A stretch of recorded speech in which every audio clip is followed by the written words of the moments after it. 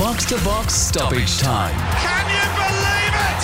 For Chemist Warehouse. Great savings every day. And Hoyt's Herbs and Spices. Changing the mood of food. And this could be the most crucial goal of all.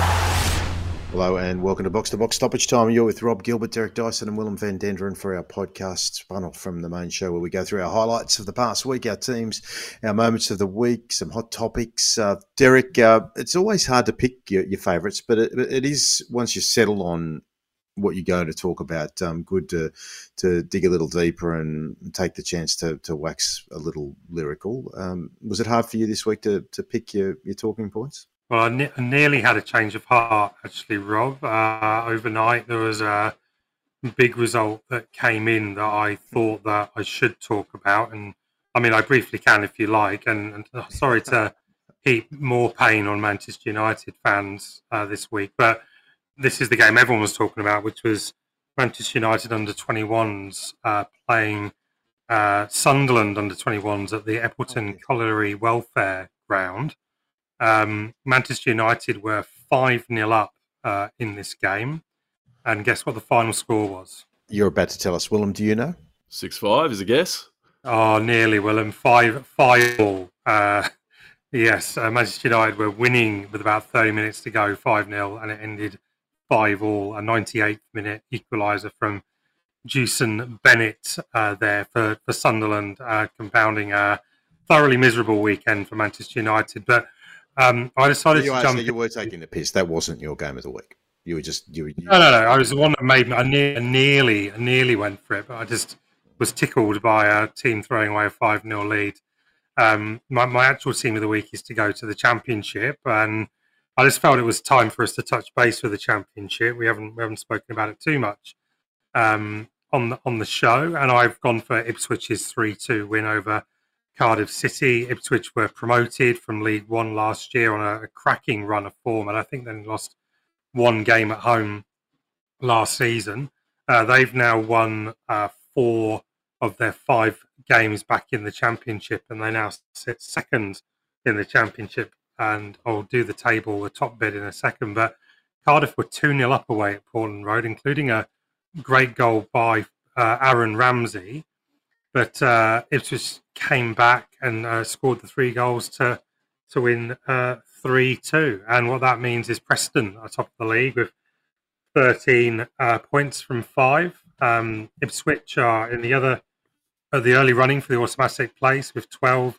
Leicester City sitting there with 12. They lost their first game of the season this weekend, and surely we'll bring Rob Tanner back onto the show at some point just because they're out of sight in the Premier League, not out of mind for us. And then you've got Birmingham City on 11, Norwich on 10, Hull on 10. That's the top 6. Probably worth mentioning Southampton, who are also on 10 as well. So already looking quite interesting at the top of the Championship. And it just shows you occasionally these teams that go up in a blazing run of glory can keep going. And Ipswich have all of a sudden putting themselves in Premier League contention.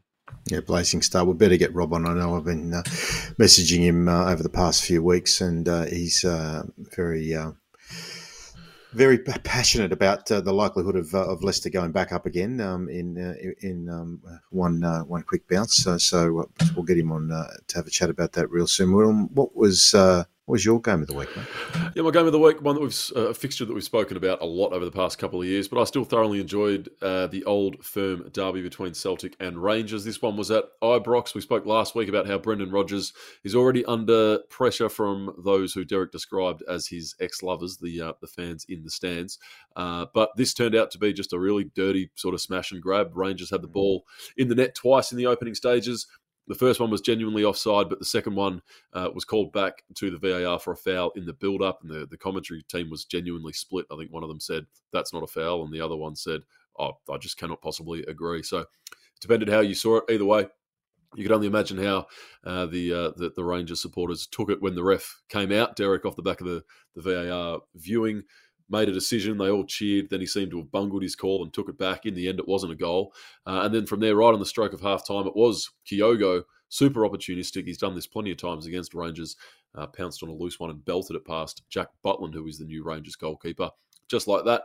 That's opened up a 4-point gap. So this time last week we spoke that things hadn't gone particularly well for Rodgers on his return to Celtic Park. But if you do want to go along the sort of tired refrain of it being a league contested in 2, that 4-point gap early on is not insignificant. No, I mean, Michael Beale's had a pretty ordinary week, hasn't he? Because of the 5-1 defeat to PSV in the Champions League qualifying, and then this result, and they were absolutely burgled with that second goal that was disallowed. It clearly shouldn't have been disallowed.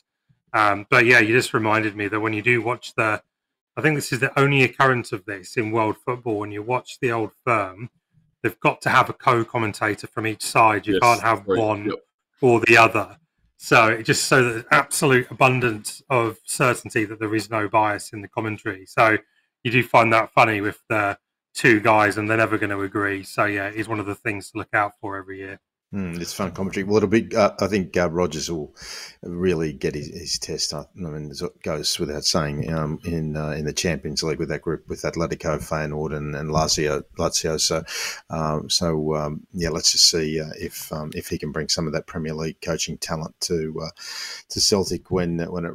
Well, I shouldn't say when it really counts, because it always counts against Rangers, but that's not too far away. So I was in a quandary for my game of the week, because it feels like these days we're at some point or another we're always talking about Spurs, but I couldn't not bring this one up.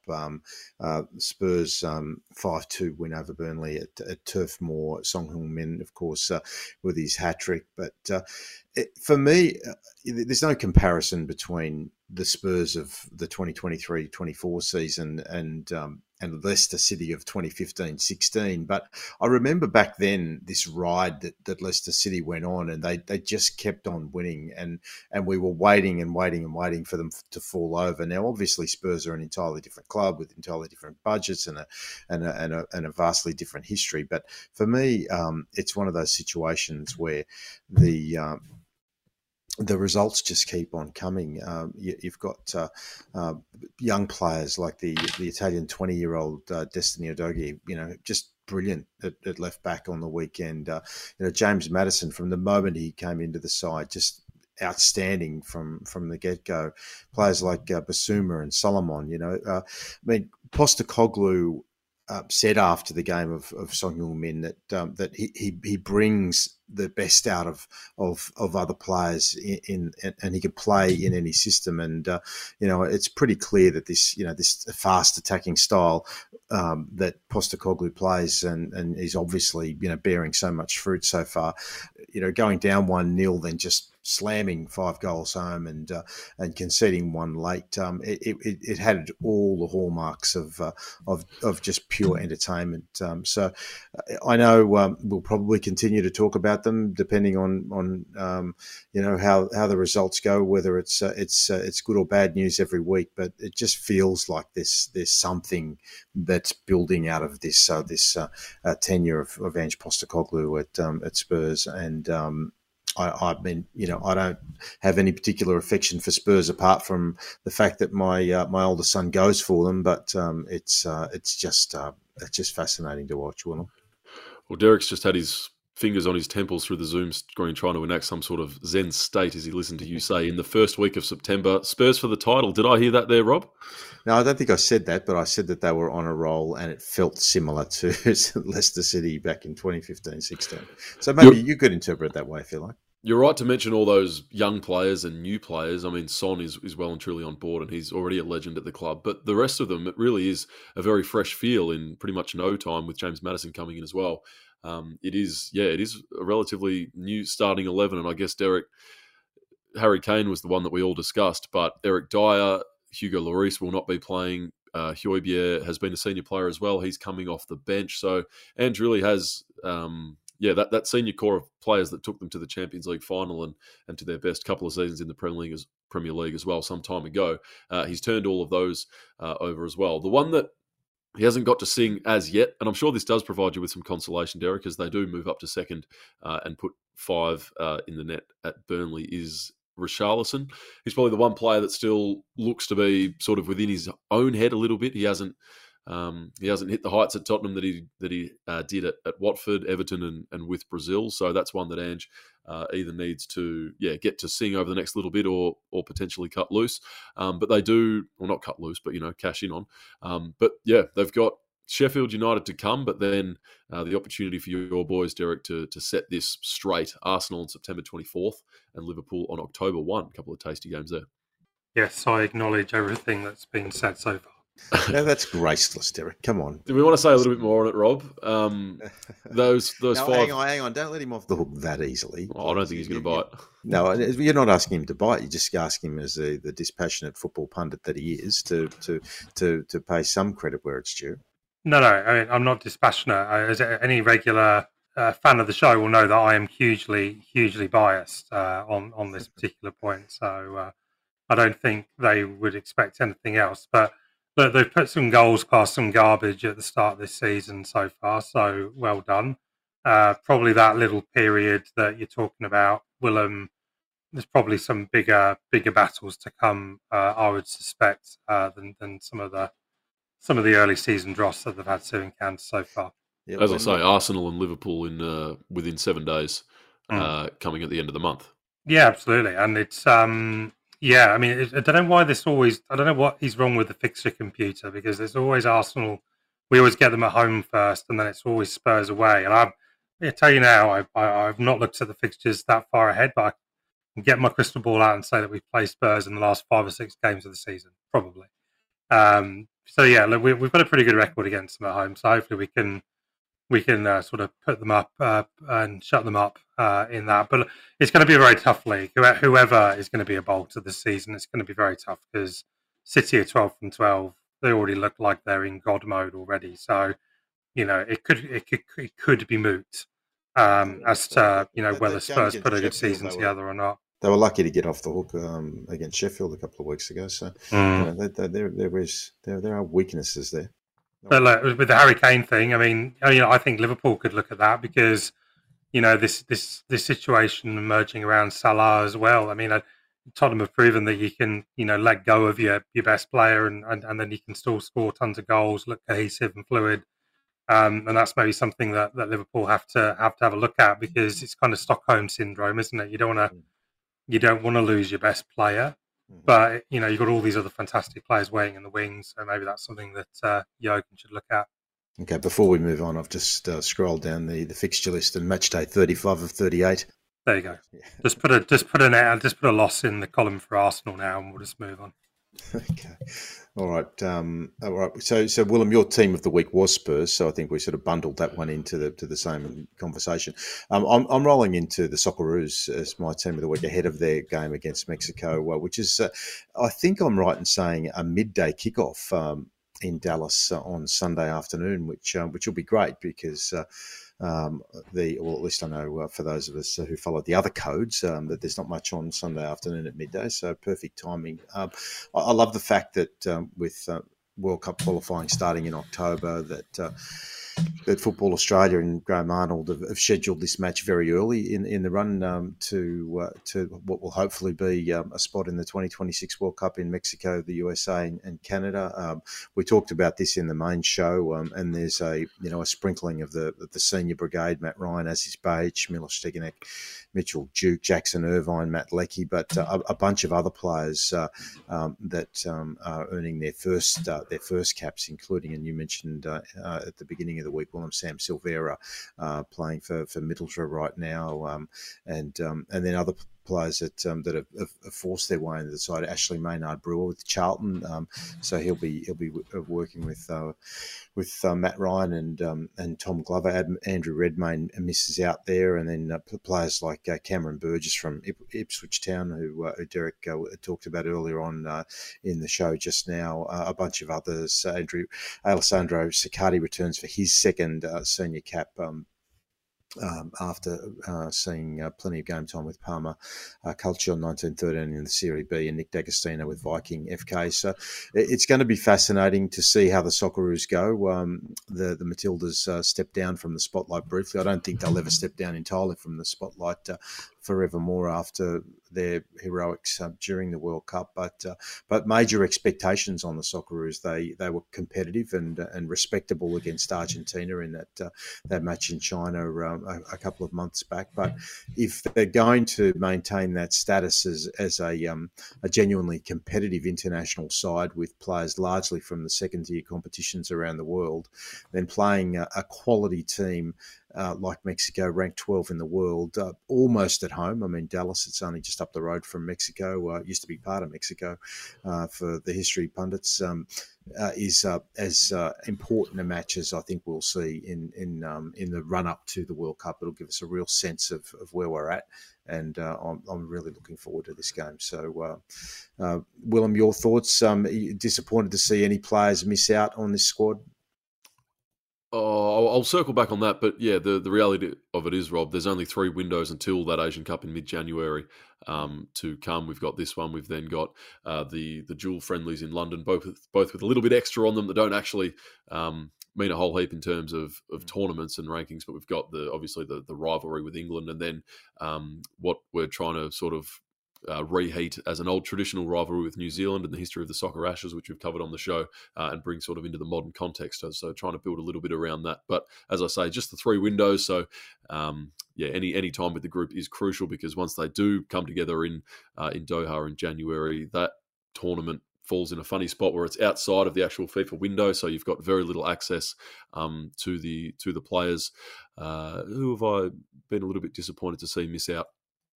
I'm not too sure. I think Jason Cummings hasn't been selected. Has that been on form, or is that just due to club commitments? Given that he's just won, he's in action with Moen Began. I'd have to have a little bit more time to look at it, and I might do that now and come back to you at the end of the program. But yeah, I think it's all pretty positive with the Socceroos at the moment. I like that young midfield that they've got there. I think Mas Luongo, his international career probably is behind him. This would be the time to bring him in if they were to sort of go back to the future in that regard. But I will, I'll come back to you. Okay. All right. Well, you mentioned England, your response there, and Derek, you've plucked the English side out. Gareth Southgate is he's on a hiding to nothing on pretty much every occasion that he selects a squad, who he leaves in, who he picks. But one player in particular caught your eye as to whether he deserved to be in this squad, and I know you've got a few others in mind, but over to you, mate.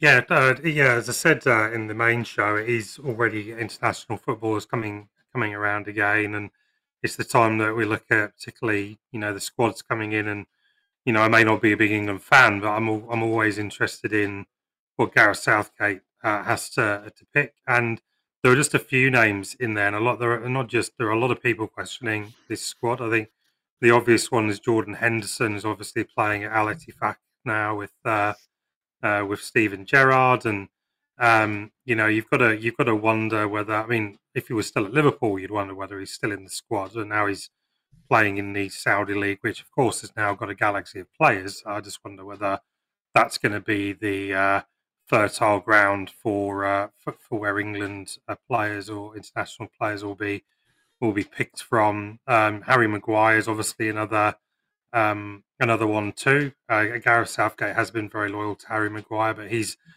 become a bit of a prisoner in a golden cage at Manchester United. He turned down the move to West Ham, which I think everyone thought might be the best move, but Harry's decision ultimately about whether he wants to go there or not. But he's not getting a huge amount of game time for Manchester United. And then Calvin Phillips made the squad as well. I mean, someone that lacking game time as well. I'm not sure if he played since that fantastic Euros where he was the double pivot with Declan Rice. His career's kind of gone off the rails, which sadly I think was predictable when a player like that joins Manchester City, and it's pretty obvious that they've got 3 or 4 players that are better than him in that position. So, yeah, all of those I think are questionable. It was interesting to see that Raheem Sterling was left out. I think he's actually played pretty well for Chelsea. I know Chelsea have been a bit indifferent this season, but he's been one of the bright spots for them.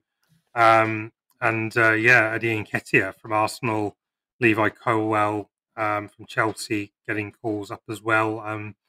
Eddie Nketiah was prolific for the England and under 21s. He's really had to bide his time for the England national team. I'm sure in heart of hearts, he's probably not a starter for England, but his Arsenal performance will be okay, so it's probably not the most outrageous pick. I know that also, Rob, that Trent Alexander-Arnold was listed as a midfielder, but probably won't be playing now because he looked like he hobbled out of that last Liverpool game and he was holding the back of his leg, so that didn't look good. So some interesting talking points from the England squad, and it'll be interesting to see how it goes from here.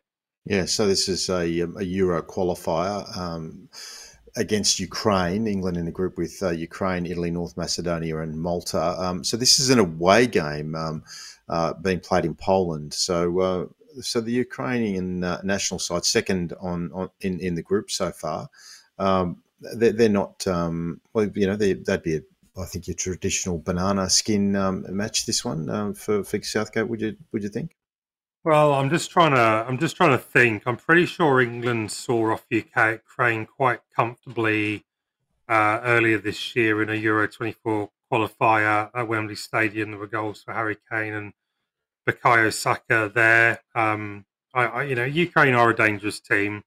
They bring a lot of emotion, obviously, into the games as well. I don't see England slipping up here, though. It's not in Kiev.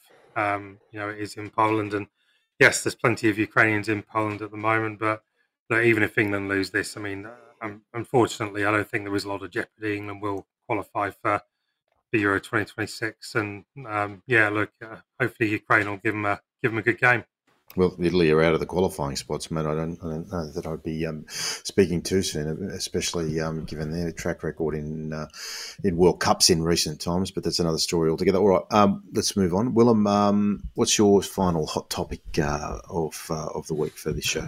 Yeah, just wanted to pick through the Champions League group stages. The draw has been done. We're only sort of 14 odd days away from this all kicking back into gear again. So I've just put a couple of them into some categories. The group of death, and Derek, I'm keen to get your thoughts on how you hear these. That would be Group F: PSG, Dortmund, AC Milan, and Newcastle. That is a tough return to the top tier of European competition for Newcastle. The group of life, I think Arsenal, along with Sevilla, who are the kings of the Europa League, PSV and Lens of France. If Arsenal can't find a little bit of life out of that and progress, there's probably something wrong. The group rerun, I swear we've seen this one a few times before, is Group G: Man City, RB Leipzig, Red Star Belgrade, and Young Boys. And the Heritage Group, just an old traditional group with matchups that we've seen going back into some sort of grainier 1990s footage. Group A: Manchester United, Bayern Munich, Copenhagen, and Galatasaray. You would have been pretty happy with Group B, I would have thought, Derek. Yeah, I think you can never say never. I mean, Seville obviously have huge European pedigree. PSV, obviously, disappointing that Ruud van Nistelrooy isn't the manager there anymore. It would have been good to draw with him again. But look, they're decent enough. And Lens, you'd hope would beat Lens. But, the other good thing about this is, not too many long away trips as well, which is good. When Arsenal have played in some funky European leagues recently and we're not heading to Kazakhstan or Azerbaijan or anything, you can pretty much get the Eurostar to tour of those. And having flown to Seville on a bunch of different occasions, I know they can get a Ryanair there from Luton Airport for about £39. So get a good haircut. Yeah, I think that's a pretty good group. What's that in Seville? Yeah, I haven't had a haircut. Did bullfighting. I went to go and watch some bullfighting and made the mistake of buying a cheaper ticket in the section called Sol, which I can give you the Google translation means sun, and that was a very hot afternoon. Oh yeah, well, I'm surprised both of you missed that. I mean, I did miss one of yours. Didn't miss it, Rob. Just chose to not acknowledge it. Bit like the Tottenham winning the league stuff. I think you're sort of rewinding and backtracking. You were just so clear as you went on to talk about your bullfighting that I think you did miss it. I'm just going to leave that for the listeners to work out. All right, my hot topic. I just want to pivot to the. Well, I'm going to give the football Authorities are past right now on the lack of promotion of the coming A-Leagues, men's and women's. We're coming off a massive boost from the Women's World Cup, and we've got the Socceroos this weekend. Admittedly, you would think if you're a marketer, and some of us on this show are, why would you waste any of your firepower in the midst of the finals of the AFL and the NRL? But right now, I'm not seeing anything at all in any media anywhere. Am I missing anything? Is there any publicity around for the men's or women's A-League competitions? A little over a month away. Willem, is it coming across your radar? Not particularly, no. Yeah, Derek, have you seen anything? No, not at all, Rob. Seen some old Women's World Cup posters. I'm excited about the Rugby World Cup. That's, exactly. That's what I'm getting told in for. Yeah, well, and so I just would have thought that for it's not Football Australia that's responsible for the promotion of these competitions. It's the Australian professional leagues that for a sport that had done so much good in the promotion of the World Cup that right now we've come off the back and there's a black hole of commentary. So I just wanted to throw that one out there as a concern. Hopefully I'm wrong. Hopefully there is some campaign that's ready to have the Band-Aid ripped off and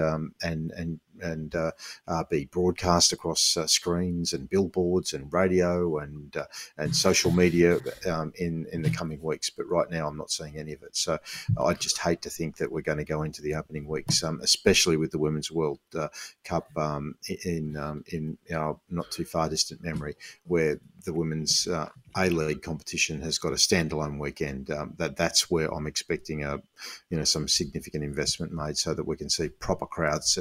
Nothing would be worse for the first week of that competition to have paltry crowds and the whole energy of that World Cup lost. That's just a view that occurred to me over the course of the last week. You're speaking about the organisation that completely botched the momentum of the Socceroos making it to the round of 16 and playing well against Argentina, Rob, by in that, less than 3 weeks later announcing the grand final decision. If any organisation, if any group is going to bungle the success of the Matildas, it's going to be the APL. God, please, God, no, not again. Let's watch this space. Okay, who's going next? I'm happy to jump back in with my Socceroos thoughts, having done a little bit of deeper reflection. Rob, I knew the sort of headline acts, but having gone, back to it, having last seen it about a week ago, I think the key out is Geordie Boss. We're all so excited about what his international future looks like. He's had his appendix removed, so he'll be back hopefully for those October friendlies, but he does miss here. And it's probably not our best 23 either. This September window can often be skewed by players who are actually playing at the minute as opposed to the A-League players. So that's why you don't see Craig Goodwin or Jamie McLaren of the like. But the big inclusion that I can't help but bring a smile to my face is that of Martin Boyle. Missed the 2019 Asian Cup through injury, missed the 22 World Cup through injury. Hopefully, mercifully, this is the opportunity where he gets a clean run at it injury-wise and can make an impact for his adopted nation. Well, have I left anything on the table? Derek, you got anything more for us before we wrap this up? Well, yeah, for anyone that was interested, my team of the week was Real Madrid. 12 points out of 12 in La Liga, and Jude Bellingham is a really good player. So no, I don't need to say any more than that. No, we are interested, and we are interested. We're always interested. You've got to jump in a bit earlier than that, though, Derek. We've left the teams behind, minutes ago. Hey, I'm not steering the ship, lad. So I just speak when I'm spoken to. So we'll talk about Real Madrid another time. I'm sure they'll bob up a few times as the season goes. Can I just say, Derek, I think your jumper is lovely this evening. Thank you very much. I'm going for a Scandinavian look. I'm a big fan of Scandi Noir, Shetland as well, maybe. Going for that kind of. Yeah, I don't know. I got it from Uniqlo, I think, for about 40 quid. So does the job. Very classy indeed. But I do think you need a business at the barber at Fieldswell, mate, by the way, before we let this go. So it would suit that jumper very nicely. Derek, thank you, my friend, as always. No problem. See you soon. Thanks. And Adam Maloney on the buttons, making the whole thing come together. And you for listening, because, what would we be doing it for if we didn't have somebody to have a listen to? And we've been having a look at our audience numbers in recent times, and they're building. So for those of you who have subscribed, those of you who have told your friends and followed us on Twitter, on Facebook, and responding to our weekly requests to follow us, thank you. Please keep it up. It's definitely appreciated and certainly gets the word out there. Make sure you like us on all those platforms as well, and join us throughout the week as our podcast drop and we go from one end of the pitch to the other in the World Game.